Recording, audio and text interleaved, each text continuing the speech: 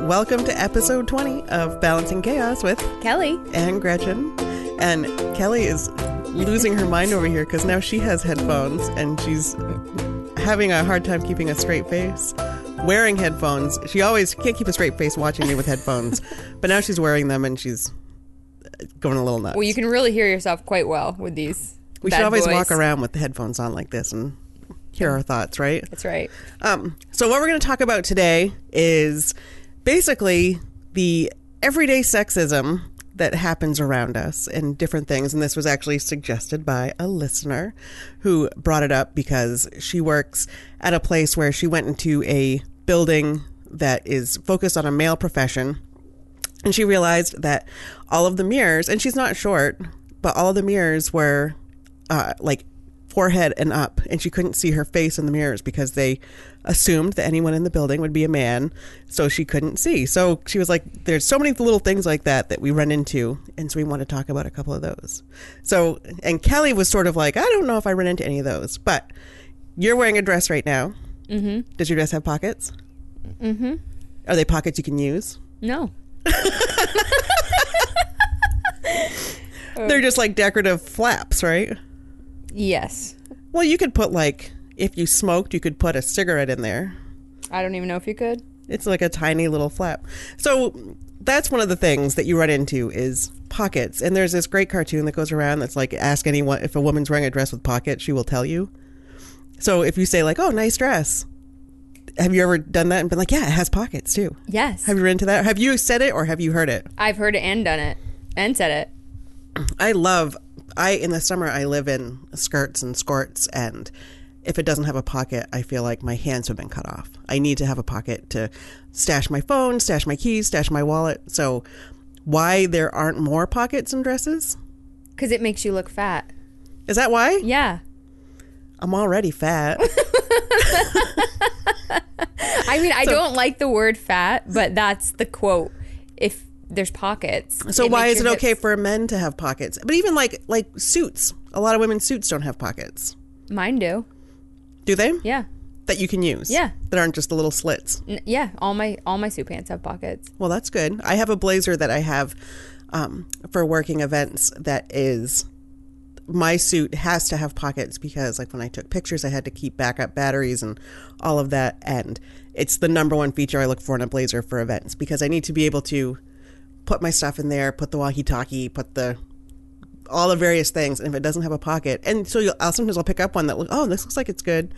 And it's one of those little stupid fake slit pockets. So I guess it's trying to make me look fat and not be useful. Right. So the sexism is that the assumption is that women don't need pockets because they have a purse. Right.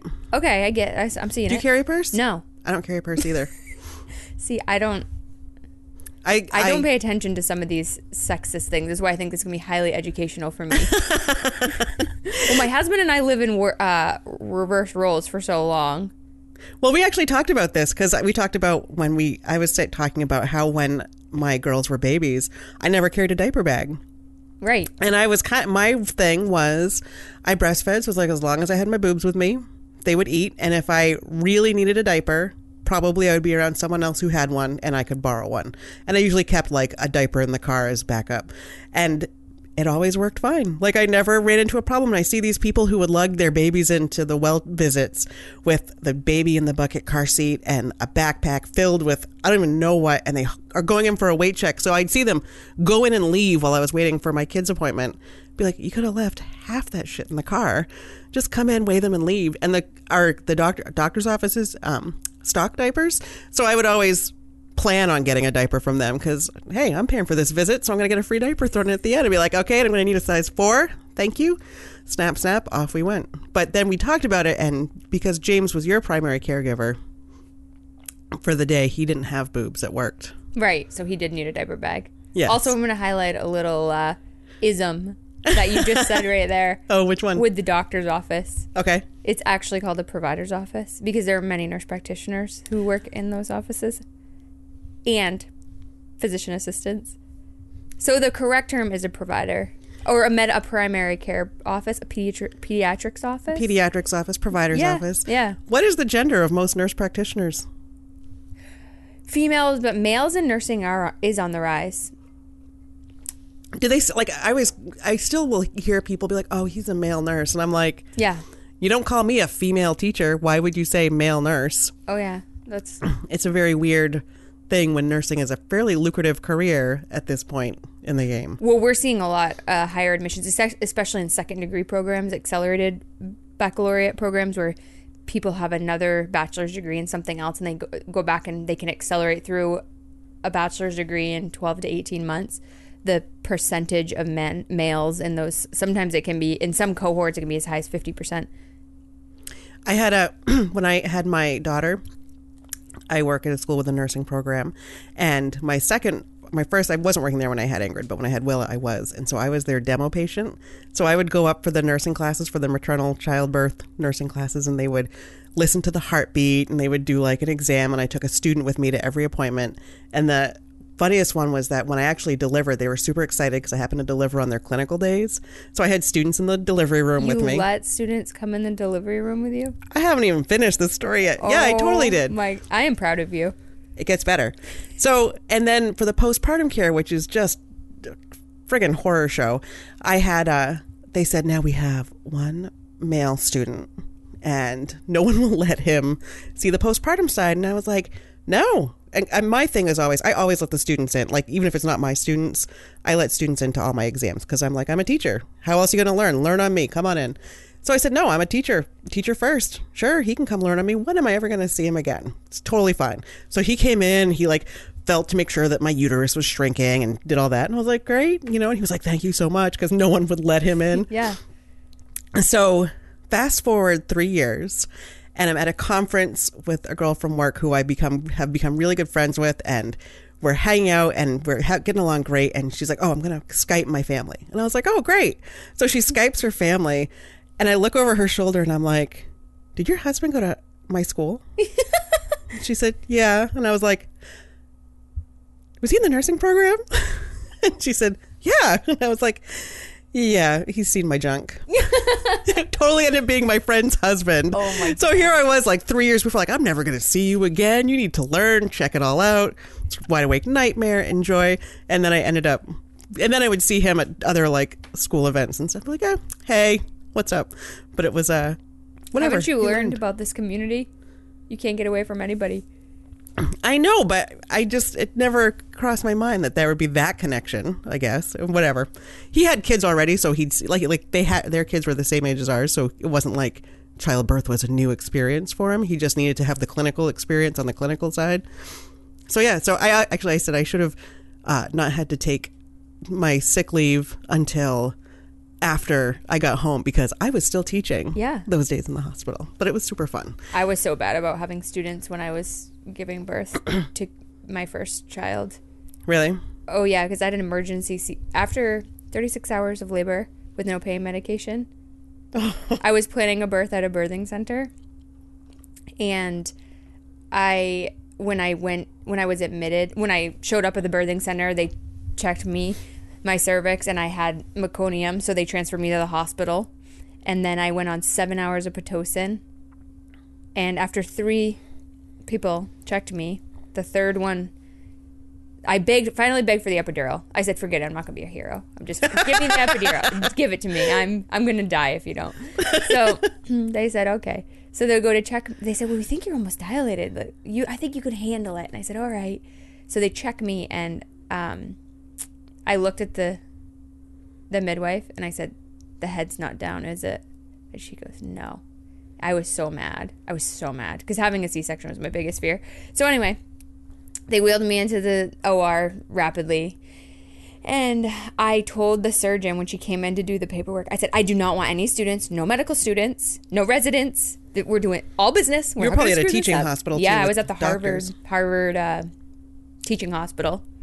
And so she said that they wouldn't be, but I know they were in there. I don't know if they touched me or not. But anyway, I was okay and I survived it. But the second time around, I was much better. With the nursing students, I'm fine. But I don't want someone cutting me who doesn't know what they're doing. Right. Into my organs. That's where I'm drawing even as a teacher, I'm drawing the line there. You can't cut me. No, you're not cutting into me. So speaking of doctors, this is another one that came up in this conversation with one of my friends, and that when you get hooded for a graduate degree, the way the hood is supposed to work is that there's a loop. Yeah. Do you know this? Yeah. To hook on I your hook top, it to my bra. to hook on your top button. Yeah. Because if you are getting a graduate degree, you must be a man, and if you're a man, you're wearing a shirt, and if you're wearing a shirt, it has a button. So there's always this finagling to figure out how to get the graduate hood to hook. So, and you wear one not all the time, like Yeah. walking around, but regularly you have to wear yours. So you hook it to your bra? Yeah. That's an idea that we could patent. Yeah. Let's create a new one. I Exactly. actually didn't even know. That's why, again, this is how oblivious I am to sexism. I didn't even realize that was the intention of that button. I thought the button was annoying. Oh, it's not a button, it's a loop. Like a loop to hook Yeah. on a button. Yeah. It's a loop. And it always gets twisted. I didn't realize it was because it was supposed to go on a male shirt. Yeah. Yeah, let's Change that. whip out your sewing machine and let's make some money. Those Exactly. things are expensive. Oh yeah. So that was one of them. So, and then another one we had talked about was the tampon tax. Are you familiar with that one? No.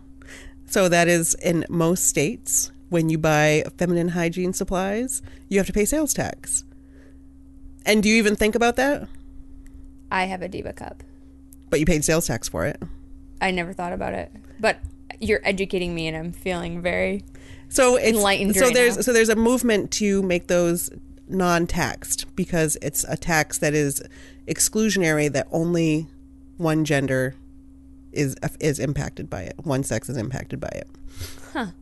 So there's movement. So like if you look it up, you'll see there's Chicago is working on getting rid of it, and Minnesota I think has gotten rid of it, so that they are non-taxed, and it's sort of like a necessity of life. Like a lot of food isn't taxed because it's a necessity of life.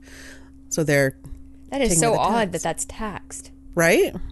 Yeah. Which then gets into the one that regularly infuriates me, which is when a company can refuse to cover birth control, but they don't have a problem covering Viagra, Yeah.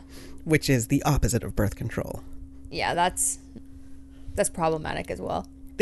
So Hobby Lobby is a store that I do not go to. And Kelly always makes fun of me about my retail convictions. But Hobby Lobby fought the Supreme Court to say, no, we're a Christian company and we don't want to pay for birth control because birth control murders babies, is their general gist. However, their plan still covers Viagra and still covers vasectomies. Interesting. So Wait, this is proof? You have evidence of that? I have evidence of it. I'll put it in my bibliography. I'll give it to you at the end of the show. That is wild. And so they still cover those things. So there was this great article that went around, and I don't know if you read it, but it was called... So wait, they believe in contraception if the male has a vasectomy. I guess... Because it still would be considered a form of contraception. Right? You would think. I'd like to see their plan. But that's one of the reasons why I don't go to Hobby Lobby, is because they spent a lot of money. And one of the... the church that really fights against all these things? Do you know what church it is? No. You'll love this. What? It's the Church of Satan. There's a Church of Satan? Yes. And How do you know these things, Gretchen? I'm a member. No. No, because I know these things because they're important to me. So, but the Church of Satan is really kind of more of a political organization at this point, in that they go in and they say, they'll say, oh, well, you need to have counseling before an abortion. And you need to see the beating heart, and you need to do all this stuff. But they do give them counseling before an abortion. But there are states that have like serious extreme counseling, air quotes. And the Church of Satan has said it is against our religion to view an ultrasound before having an abortion, and so it's against our religion. So we can opt out of this because it's against our religion to do this. Because the idea is that if you allow one religion to get all these laws passed in the name of God, then if you're supporting this as a freedom of religion choice, then conversely, the Church of Satan gets to I see. reflect it the other way. So So this isn't really a church.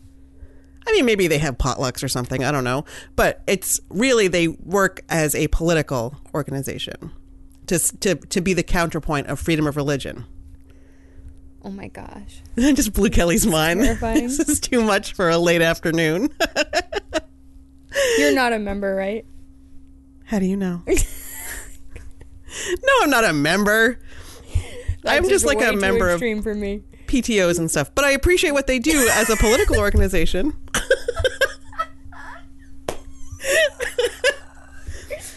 I appreciate their efforts. Okay, I that's a good point. I am a member of the ACLU, but that is not satanic. That's Okay. just civil liberties. Okay. Thank you.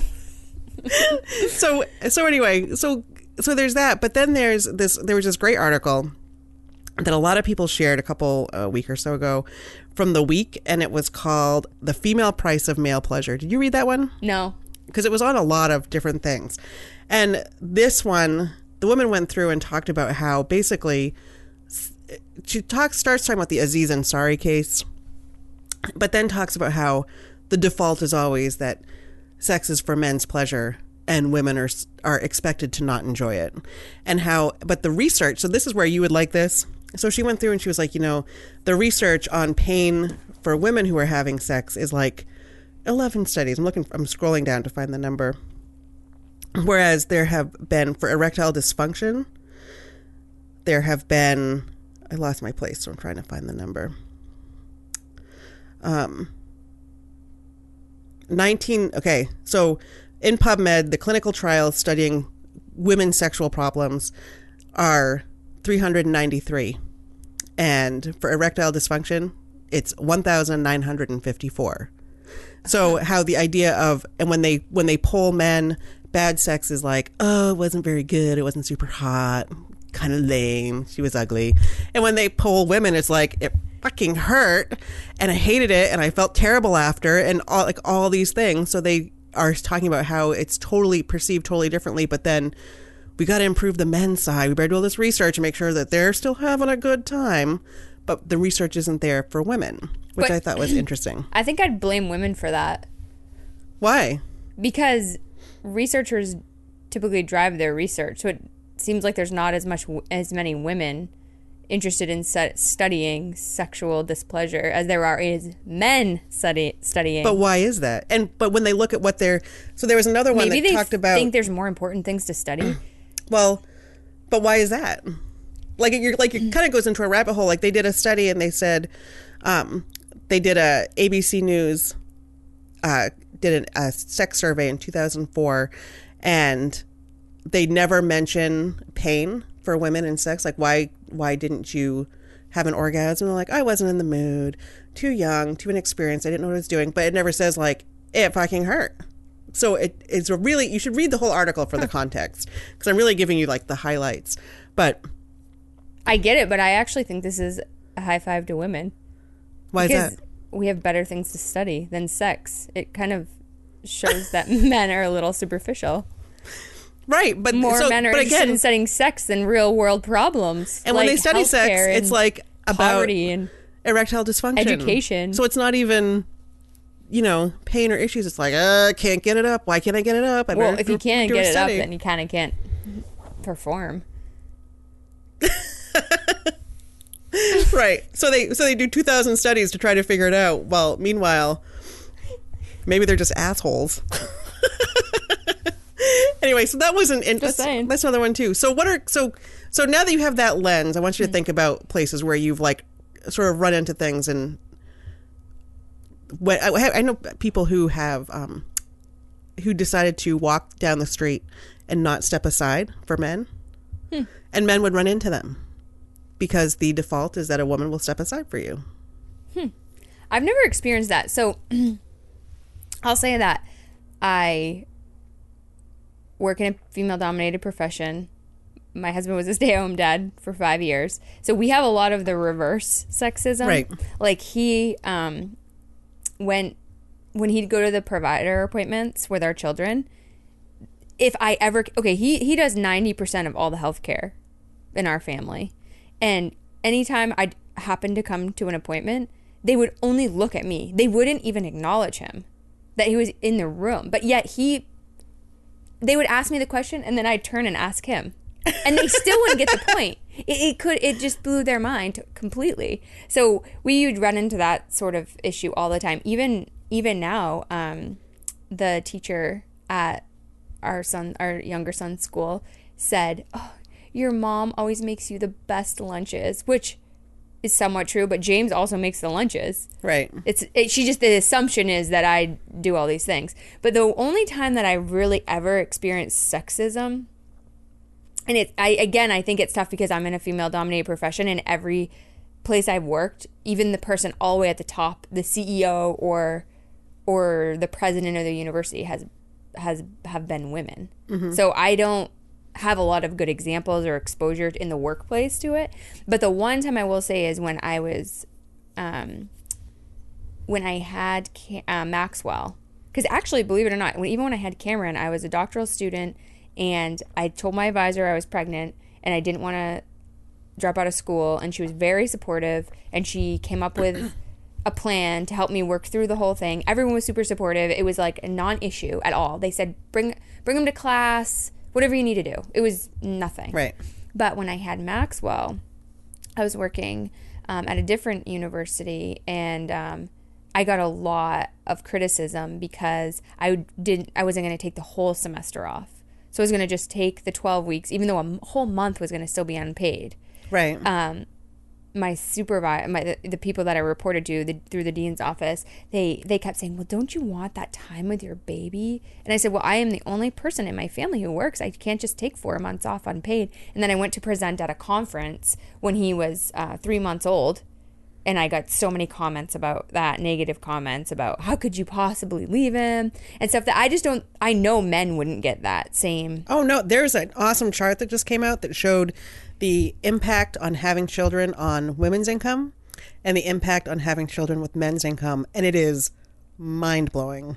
Oh, and the best one, which I actually was infuriated about, I won't even throw the major organization, the foundation, under the bus, but I recently applied for a fellowship, and I didn't get it. And you can get an interview. They'll do these feedback phone conversations. So when I called to schedule mine, the woman said, the grants administrator said, "Oh, well, you should reapply next year." And I said, "Well, I don't think I'm eligible anymore because you have to be a certain number of years past your PhD." And I'm actually coming up on 5 years since the time I earned my PhD.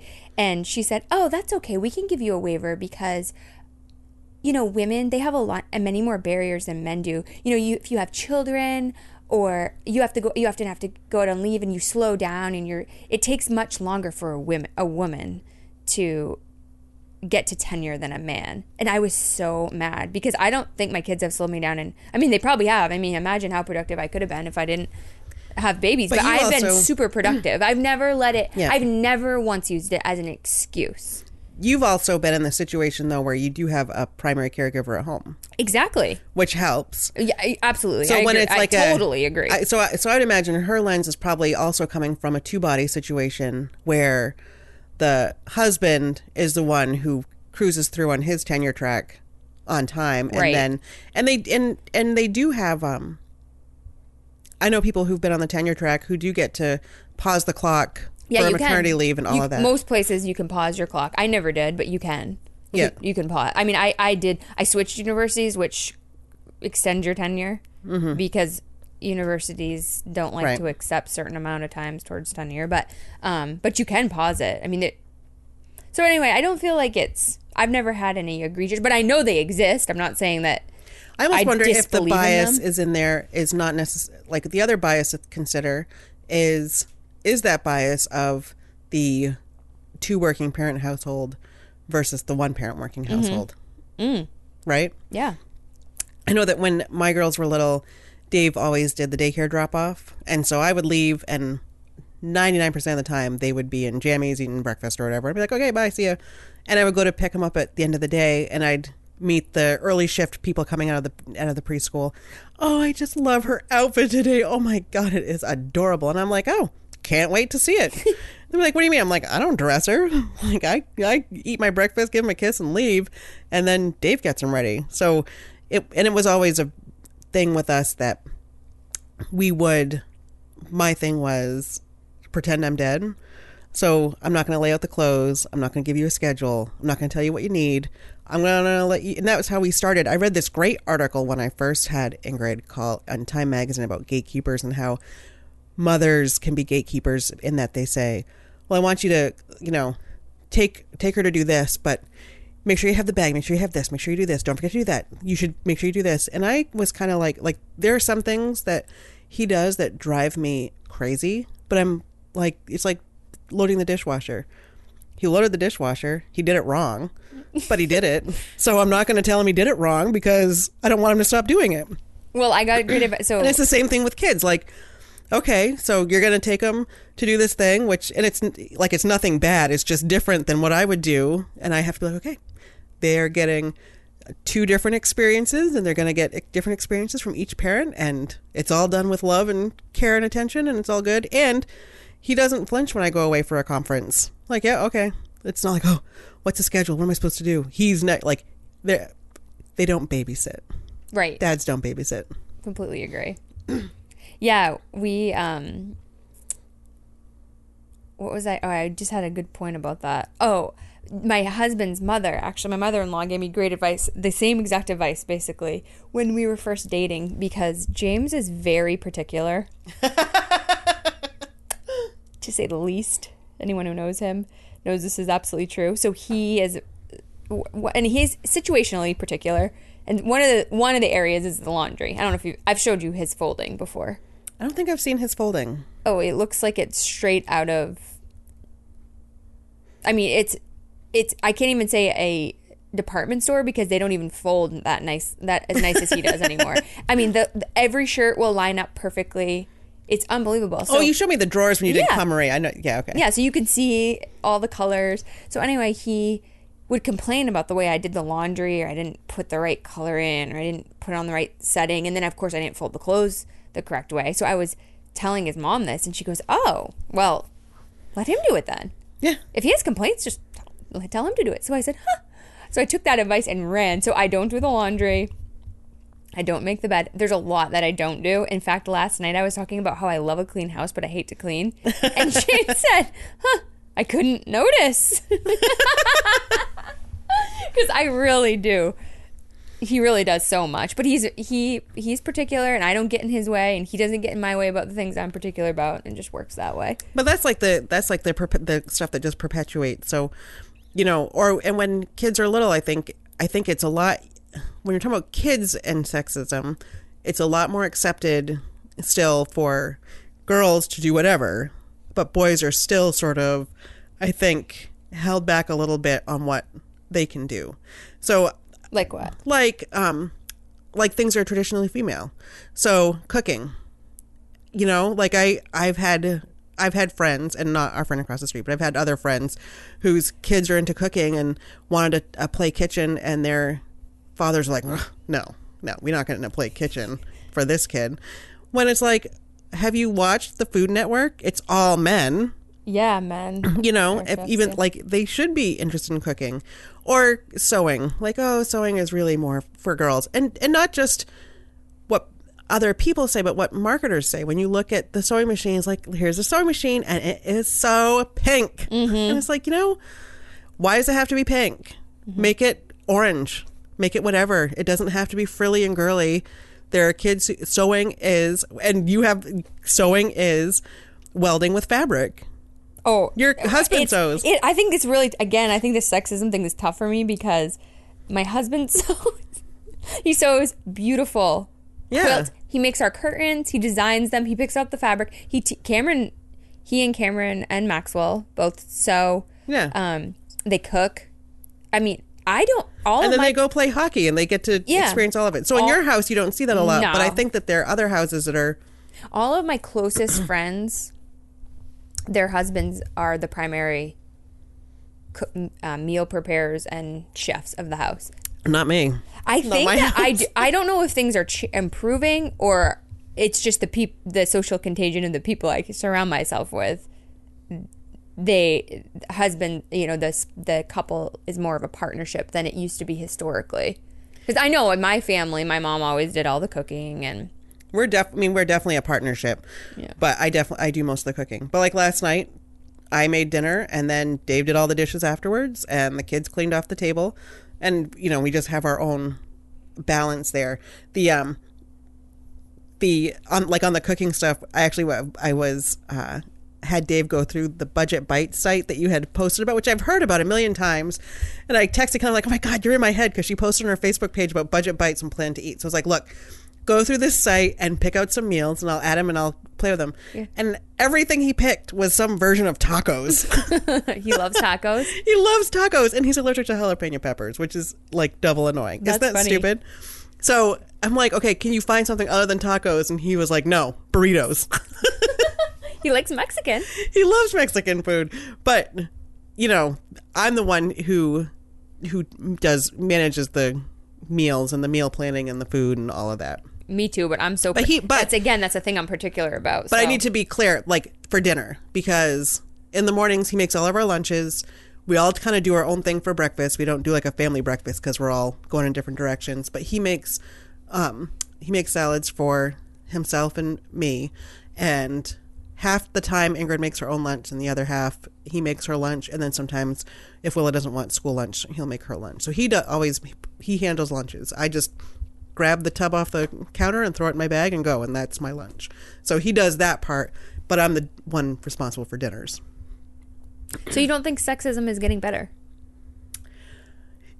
Does it have to come back to the politics of the era? Because I really feel like right now, I think it would be... Well, you're right. I'm sorry. That was a really bad question now. But I mean, ignoring that, I think it is. I think it is getting better, in that I'm hopeful. I mean, one of the things too is that your kids are growing up not seeing as strong a gender divide, right? Yeah, I mean, if anything, it's a complete opposite of what the societal norm. And my kids know their father as a caregiver, and not just like the old 50s trope of the guy who comes home and kicks off his shoes and puts his feet up and asks him to bring me dinner, bring me a beer. A beer. Yeah, exactly. Cameron will say when he grows up he wants to be a dad. Aww. And I think it's so sweet. And I'll say one thing that I'm really irritated about is I went to this... Valentine's Day is my favorite holiday ever. And I just love... I love pink. Yes. I think it's fun. It's about love. It's just lovely. So I went to try to get the boys a shirt, like a Valentine's Day shirt to wear to school. Nothing. Not even a red, pink glimmer of anything. But let me tell you, 4 straight rows of girl heart, fluffy dresses, cute shirts. And I'm the one that walks by and goes, right? No. Yeah. And I am so annoyed about it. And even Cameron last night asked if he could get Valentine's Day pajamas. And I said, Cameron, I tried. Actually, I did try. And there's none. There's none to exist. Yeah. It's annoying to me. It is one of those things, and it's always like the boys' clothes are always like dinosaurs and skulls and sports. Or, just horrible. I mean, boys can dress cute. Yeah. I know. That's the next... When you look at...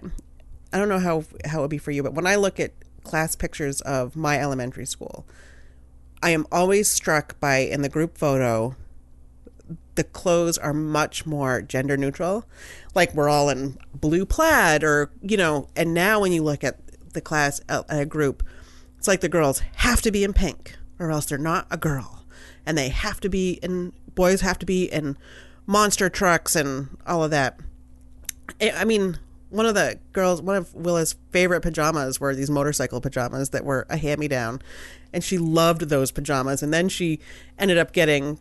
it was like Dave's Motorbike Shop or something it was called. So she ended up getting that. She loved motorcycle shirts, but it's a lot easier to put your daughter in those things than it is for parents of boys to be accepted when they put their boys in things that would be deemed too girly, which I think has to change. And I think that there should be more equity across that, and should be like or do your kids ever paint their fingernails? Oh, yeah. Yeah. So like you're good with that. There are some people that'll be like, no. I'm sure I'm getting judged by people, but I Yeah. don't worry about it. But They it's think like it's so fun. They love it. I recently just did it for them, and I did them all in rainbow colors. Aw. They thought it was so cool. and it's cool. It's like, but those are, they people who would flinch at that, but then have no problem when a guy goes out and gets a full sleeve of a naked lady tattoo. Like that's totally manly, but fingernail polish is not. I will say that at both of my kids' preschools, the big brand is Primary. You'd probably like it, primary.com. I've seen it advertised, but my kids are too big for it. Like I would have loved it Yeah. when my kids were little. See, I'm not seeing it as bad as you're describing it, but I also have boys, so I might not be as aware. You also have boys, and you're also just getting into the public schools. Yeah. So you start to see it more. I remember being, or I remember looking at toys, and there would be like the stacking rings, the rainbow stacking rings for toddlers. Yeah. And they had the rainbow ones that that you're picturing in your head right now, but right next to it they had ones that were 10 different shades of pink, like the girl ones. And the girl ones, if you look, are always like $1 more. Why don't you just go ahead and say where you're headed? What? Speaking of very girly things. What are you talking about? With Willa. Today? Yeah. Oh, well, today I was saying I'm in this conundrum because my older daughter is very civic minded and politically active in her student council, and the student council is catering or doing the concessions or whatever for a cheering competition. So to support one daughter's civic mindedness, I have to take the other daughter to the cheering competition, which she's going to go, and it's like a middle school B league. Like it's not a serious, it is very serious for those Very kids. serious. Yes. Yes. But it's, and so I have to take the other one to this cheering competition, which is just like, ugh. So Willa doesn't want to go to the cheering competition. No, she does. She can't Okay. wait. It got Okay, canceled okay. for snow like last week, and she was devastated. And so it's a reschedule tonight. And then actually tonight, there was this other event that I got invited to after I had committed to this. And so I was thinking about going, and Dave was going to take the girls, and I was like, no, I'll just do it. We'll just tear off that Band-Aid, and I'll go. But You know what? I have a little confession. what? You know I was a cheerleader. Yes. I was also president of the student council. You can merge both those worlds, Gretchen. They can work together. It's no big deal. The other, so, and then they had the other one too is, That was middle school. this sort of ties into this. So like we had the Valentine dance this weekend where Kelly came over and awesomely did like the most amazing braids, which by the way, Ingrid's did not come out until last night. She wore them for 3 days, wore them to school. She loved them. I'm glad they stayed in because her hair is very And silky. she was like, you need to learn how to do this, Mom. You should watch those tutorials. And I'm just like, whatever. But Kelly came over and did the most awesome hairstyles for my girls. But so our town has the Valentine dance, which up until they changed the name on the event. The ticket said father-daughter dance, and they changed it when the event's to Valentine. Oh, And really? there is a lot of debate about the idea of a father-daughter dance versus a more inclusive dance. So do you have any? Yeah, I think we've talked about this before, but I do think it should be an inclusive dance. I mean, Totally. I even just in the neighborhood with my son. Sorry, that was a bad sentence. But in my son's class, I know of one of the students who doesn't have a father present, Yep. who did go to the dance, but it wasn't a father. So Right. I do think there are so many of those scenarios. That is not.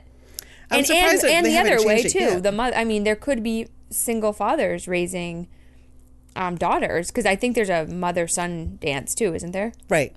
When's that? May, around Mother's Day. Oh, I'll be going to that. I wonder, so there's a push in town to change it to be more inclusive, I have, friends who have 2 moms and they have a daughter. Right. So what happens? What in that dance do they get to go to? Right, exactly. Yeah. So I think that it is good to make that, but there's so many people that complain because it's never been like that. Find someone else to take your kid, do whatever. And I know people who actually have purposely not gone to the dance in our town as a protest. So I've said, well, my girls are going to go. This isn't a protest. And we're not going to protest it, but we would totally support it being more inclusive. Inclusive, yeah. I mean, it still can have the same concept, but... Do you think it should be like, should the Valentine dance include mothers and sons and fathers and daughters, or should there still be two dances? What would you... Here's the thing. It's when I was thinking about it, when I was driving over here to do their hair, and I thought, this is kind of cute. Dave's going to the father-daughter dance with the girls. And then I thought a little bit more about if I were Dave going to the dance, what am I actually going to be doing? Oh, you sit at the table with other dads that you know while the girls run around with their friends. So I walk through the door, I start talking to the girls, and I ask them, so what do you do at the father-daughter dance? Play with our friends. So I think the concept of taking your child out exclusively, like if you're a father and you have daughters, giving them, just it being special and about them, or a mother with her sons being special. I think that's a great concept, but the actual reality is that they play with their friends and the dads talk to the dads. So what's the big deal of just having it be a family Valentine's dance? I wonder if there's any value in it being ignoring the parent that brings them, but in having it be a place where it's all girls and a place where it's all boys. I see. Maybe. I don't know. But seriously, if we made it a family dance, it would be awesome because then I could come over and do your hair too. No, I would not. I would be you like, don't want braids? I wouldn't go to it. Like I wouldn't go to the family dance because the other thing is that I think the other. So you'd have an inclusive dance, but you wouldn't even go? No. Wow, Gretchen. Well, because I think it should be inclusive, but I also don't want it to be the thing that you take them to that dance because you're the mom and you take them to every kid activity. Yeah, but why couldn't it be that the whole family goes? No, it could be. And that's not my family that would say that, but I can see there being other families that'd be like, I'm not going to put on my suit and tie and go to this stupid dance. So it ends up becoming like another activity where it's a bunch of moms sitting around, hanging out. So let me get this straight. You're going to boycott the family dance because of the families out there that would say that because of the fathers out there or the men out there that would say to the woman, I'm not going. You're boycotting it in the name of that? I'm boycotting it in the name of this is an activity that I do not need to manage. Okay. So you're just choosing not to go. I'm not boycotting it. Regardless of what they do to the Valentine dance, you're never going. No, I wouldn't go because it's like it's been there and plus for my kids it's been their tradition all along. And my husband grew up without a father, so anytime there's any kind of father-daughter anything, he goes because he can and he is there. So I think that drives that decision too. But I also just, like today, I'm the one who manages the after school activities. I'm the one who shuttles him around and it's fine. And if I needed Dave to, he would, and it would be fine. But I would stand back just to kind of be like that gatekeeper thing. Like, nope, this is going to be your night. This is an activity for you to do with them. And I'm going to hang back. Okay, I have an alternative viewpoint, not on your specific issue, but on this whole concept of the dance being inclusive and who should go and who shouldn't. Couldn't fathers just do something special with their daughters and get dressed up and not be an organized event? But then all their friends wouldn't be there. Right, that's kind of my point. They're not going to hang out with their father anyway. Well, and Dave takes her girls out all the time to do stuff with them. No offense, Dave. I'm sorry. When he listens, he's going to be so offended. Well, he's the only father. In our conversation, he's the one that's the father of daughters because you have sons, right? And all of that. So, he takes them out, and he'll Saturday when I just was exhausted, he packed them up, and they went out to the movies, and they went to lunch, and they went to the flea market, and went all over town, had a great time. It's not, and I think, but part of it, I think it goes way, way, way back to not being the gatekeeper of that information. So I'm not, it wouldn't impact my family, but I can see other families that would just end up defaulting that, well, there's a game on, mom's going to take the kids to the family dance because I got stuff to do. You know what I mean? Whereas I feel like in this town, the peer pressure to take your kid to that dance as a father is is there, My but I don't want to leave other people out. Flooded with father-daughter, which was so cute. I know. Actually, it was so fun. I'm glad I got to do their hair. Yeah, it was awesome. And next year's Ingrid's last year, so even after that, then she and I are going to do something on that night anyway. Oh, you can only go until 7th grade? Mm-hmm. That's kind of weird. Totally fine with the divide on the father-daughter, but cutting them off. But honestly, I think it becomes like, I think it's like a natural thing because Dave. No, I'm saying picture. let's get more inclusive. More people can go, and let's not put an age limit on it. Let's really widen it up. So then it would just be moms, no kids with wine. You don't have to have a kid. You don't have to. You can bring your emotional support peacock. It's gonna be totally fine. Sounds fun. So I would still not go, and I think that. I mean, other towns around us have more inclusive dances, but I still think even then there is I think it's heavier on the dad side just because of this one in our town is just so, what's the word? Legendary. I'm sure many towns have the historic father-daughter dance, or no? Well, but I mean, like in our area, ours is like the big one. Oh. And other schools and other towns do them, but they're like in the elementary school gym and they're just a little bit less serious. Like this is a serious event. And I do think it should be open to all. This is a serious event. But I also think that moms should not feel like they have to attend because I feel like because it kind of goes back to that same thing of moms feeling like they have to attend everything. You know, like why don't you want to take a full semester's leave? Don't you want to be there? Whereas this is one time when it's like, as it's been so far, I'm like, can't be there, not allowed. You can't even guilt me out about this. I'm not allowed to go, so I'm not going. But whereas then you get that, so then people are like, oh, I can't believe you would miss a single moment of your precious sweet angel's life. Weird, huh? Like, no, not going. That's my thought. All right. So will you go to the mother son dance? Yeah. Yeah. Of course. I'm excited about it. And if it became inclusive, would you make James come? Yes, absolutely. There you go. He would love it. We would have so much fun. We would dance our faces off. Yes. I'm sure you would. Actually, you would. I know you would. I've seen pictures. Just so you know, Kelly's family is basically, they're all walking exclamation points. So they would dance their faces off and they would have a good time. Oh, so James is a walking exclamation point too? You definitely are.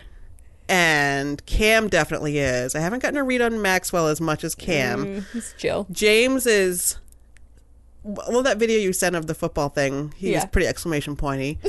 So I would say he is, if not an exclamation point, he's at least like air quotes. Well, Cameron's calling them exciting marks. That must be what they're teaching them at school. Yeah. So when you read a book to him and there's an exclamation point and you don't you don't follow its rule? Yes, follow the rule. He was like, no, you have to read it again. And you have to say, and we went to the store. And he is so obsessed with it right now. And so there's this one book we have, and every sentence is an exclamation point. So my throat hurts at the end of reading it. And I love exclamation points. I overuse them in writing. Well, and so Kelly is a big fan of Siri, and so half the time Siri will spell out exclamation. So we'll be like, "Did you see what I just saw?" Exclamation. And it cracks me up. It's because what happens is I'll say I should say exclamation point and Siri will get it, but I get so excited that I'll say, did you see that? Exclamation, and then it will send because I didn't even get the point out. But, right. Oh, I love exclamation points. Yes, I can see why. They're just energy. And So basically it's just one of those things that, and feel free to share on Facebook if you have encountered any of those weird little, one of them that I had, a weird little everyday sexism thing, is that my kids have my last name and they are Girl Scouts, and I signed them up for Girl Scout camp, and I filled out all the forms and filled out everything, and then on the last page it listed us as Dave's last name family. Oh. And I was like, okay, all of the girls in my family are not that last name, but it just defaulted. However, the reason why I mentioned the Girl Scouts specifically is because I tweeted about it as kind of like an eye rolly, like, oh, because it wasn't like the Girl Scouts were in their back room being like, we're going to be all patriarchal here. It's just the way database software is written that it assumes that it would be his last name for our family, and we're weird. That's not how it works. So I tweeted about it. They called me on the phone. Did I tell you about this? No. I guess I didn't. They called me on the Wow. phone within like an hour, and they're like, where did you see this? Because we work really hard to make sure that doesn't happen. And so I was like, oh, well, it was on the last page of the financial account thing. And they're like, okay. And then literally at the end of the day, they called me back and said, we fixed it. Can you please check it out? And now it said our last name instead of his last name. Wow. Which is just, and he's used to that. Your Twitter He's run into that because creates just a lot because, of change. Well, because a lot of people don't, or he's been assumed to be a stepfather Right. because he has a different last name than the rest of us. I'm like, nope, he is their father. He is biologically their father. He is legally their father. There's nothing weird here. We're just, except for the way that we chose to name our kids. We just, for our own reasons, we passed on my name and not his. And, but forms and stuff default to, oh, well, like it doesn't give you an option to be anything else. So, and I don't even do I don't do the family thing anyway. I'll just say like, oh, love Gretchen and Dave, not, the Schaefers or whatever. Oh, okay. But anyway, so that was so Girl Scouts was really awesome and really proactive in fixing it and making it. And I really didn't expect it. And I told them like, look, I know it's not your fault. It's the database software that you're using. But that one was pretty interesting. Did you send out a positive tweet? Oh, totally. After that? Yeah, absolutely. Of course. Well, I figured you would. I'm good, Twitter. So what is your favorite thing this week? My favorite thing. Oh. Okay. So last week we talked. Sorry, it came on fast. The favorite thing. So Coming in hot. So last week we talked about food and all of the philosophies I like. My food philosophy. Well, I have a similar philosophy for products. Okay. For personal products, household cleaning supplies, etc. But the problem is that when you get the natural deodorant, it is terrible. It either does not work, or B, it smells horrible. So I recently came upon a natural deodorant. They tested. It was on the Today Show. I think they tested. I didn't watch the show, but I saw the links. They tested 5 natural deodorants, and it's called Native, and it actually works very well. And I ordered it, and I hated the idea of ordering it online because you couldn't smell it. Right.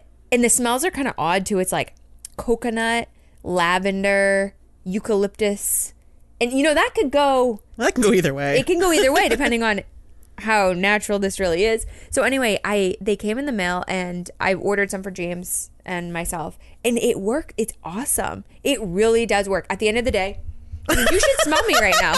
You should. See, I smell good. I put this on at 6 o'clock this morning, and it works really well. But it's a little expensive. It's $10 a bottle, but a little. So what color? What color? What I got? Scent did you I get? got unscented because I was very nervous about the scents because scents bother me. I don't use any kind of scent unless it's essential oil because it gives me a headache. Yeah. I'm really sensitive to it. So I got unscented. I got coconut, and then I got lavender. And James got. Oh shoot! I wish I could remember his, but I like the smell of all his too. I bought a 3-pack. So it was I spent $60 on deodorant. It was 6 tubes or rolls or whatever. But he really likes it too. Well, good. And so it doesn't have any antiperspirant. It doesn't have parabens. It's all completely all natural. Awesome. Well, Yeah. I'm glad that it worked out for you. So you're gonna? I'll take a whiff later. So mine this week is going to be my Instant Pot, and half the reason why I say this is I want one. because Ingrid keeps saying like, have you used your Instant Pot as a favorite thing? Because it's a favorite thing and you use it a lot. You should say your Instant Pot. So this one, shout out to my 11-year-old Instant Pot. So I got an Instant Pot 2 years ago, and we use it probably once a week at this point, and I use it and I love it for like, one of my favorite things is so stupidly easy, and I'm not, my food issues are like, oh my god, I need to get something on the table. So I use frozen meatballs and throw in like a layer of frozen meatballs and then a box of pasta and then a jar of sauce and then a jar of water, and I close it up and I put it on 5 minutes and it cooks and it's all perfectly done with like hot meatballs, and that serves us and then gives us enough for leftovers for the next day for lunch. And it is, and like the pasta, I haven't found it works well with spaghetti, so I've done it with like spirally pasta or shells or something. I did a macaroni and cheese using that, a 1-pot macaroni and cheese. Or so does it taste like a crock pot, or does it actually taste, because you know how crock pot gives it has a funky taste. I actually don't even like anything cooked in a crock pot unless it's a soup, and even that sometimes.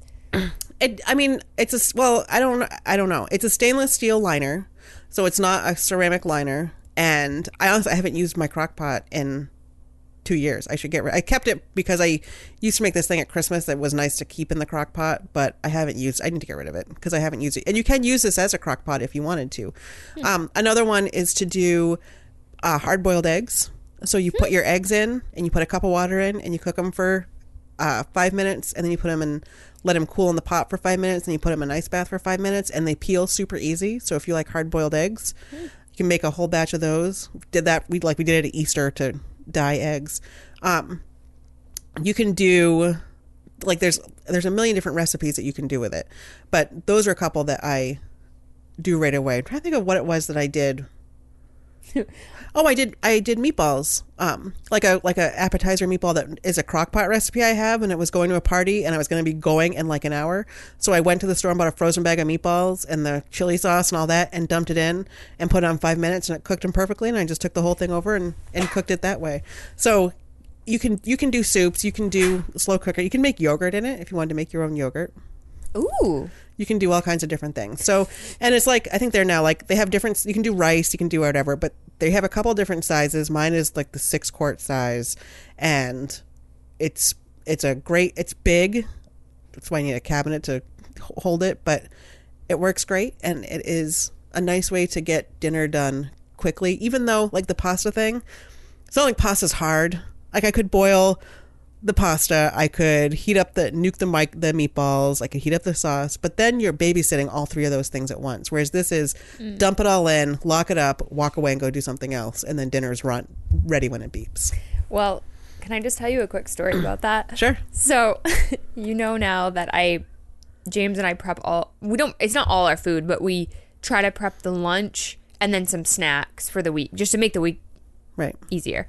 So, the other thing is that I usually search for new recipes every week just because I honestly don't know why I do that, but I like to try. Yeah, I like to try different stuff. So anyway, part of that problem is that when I search for recipes, I just say, ooh, that looks good, and I'll look and see what's in it, but I don't ever read the directions. So it was, I don't know, maybe a month ago now, I had this soup recipe. It had pasta in it. It's like what you're describing. And so I was cooking. So I was getting ready to do that. So I'd cut everything up.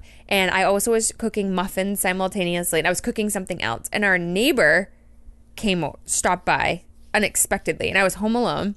And the other thing you'll have to know is I'm not tidy when I cook. So my kitchen looks like a bomb went off. I have so many, every pot is going, the oven's going. I've got the laptop set up with the recipe.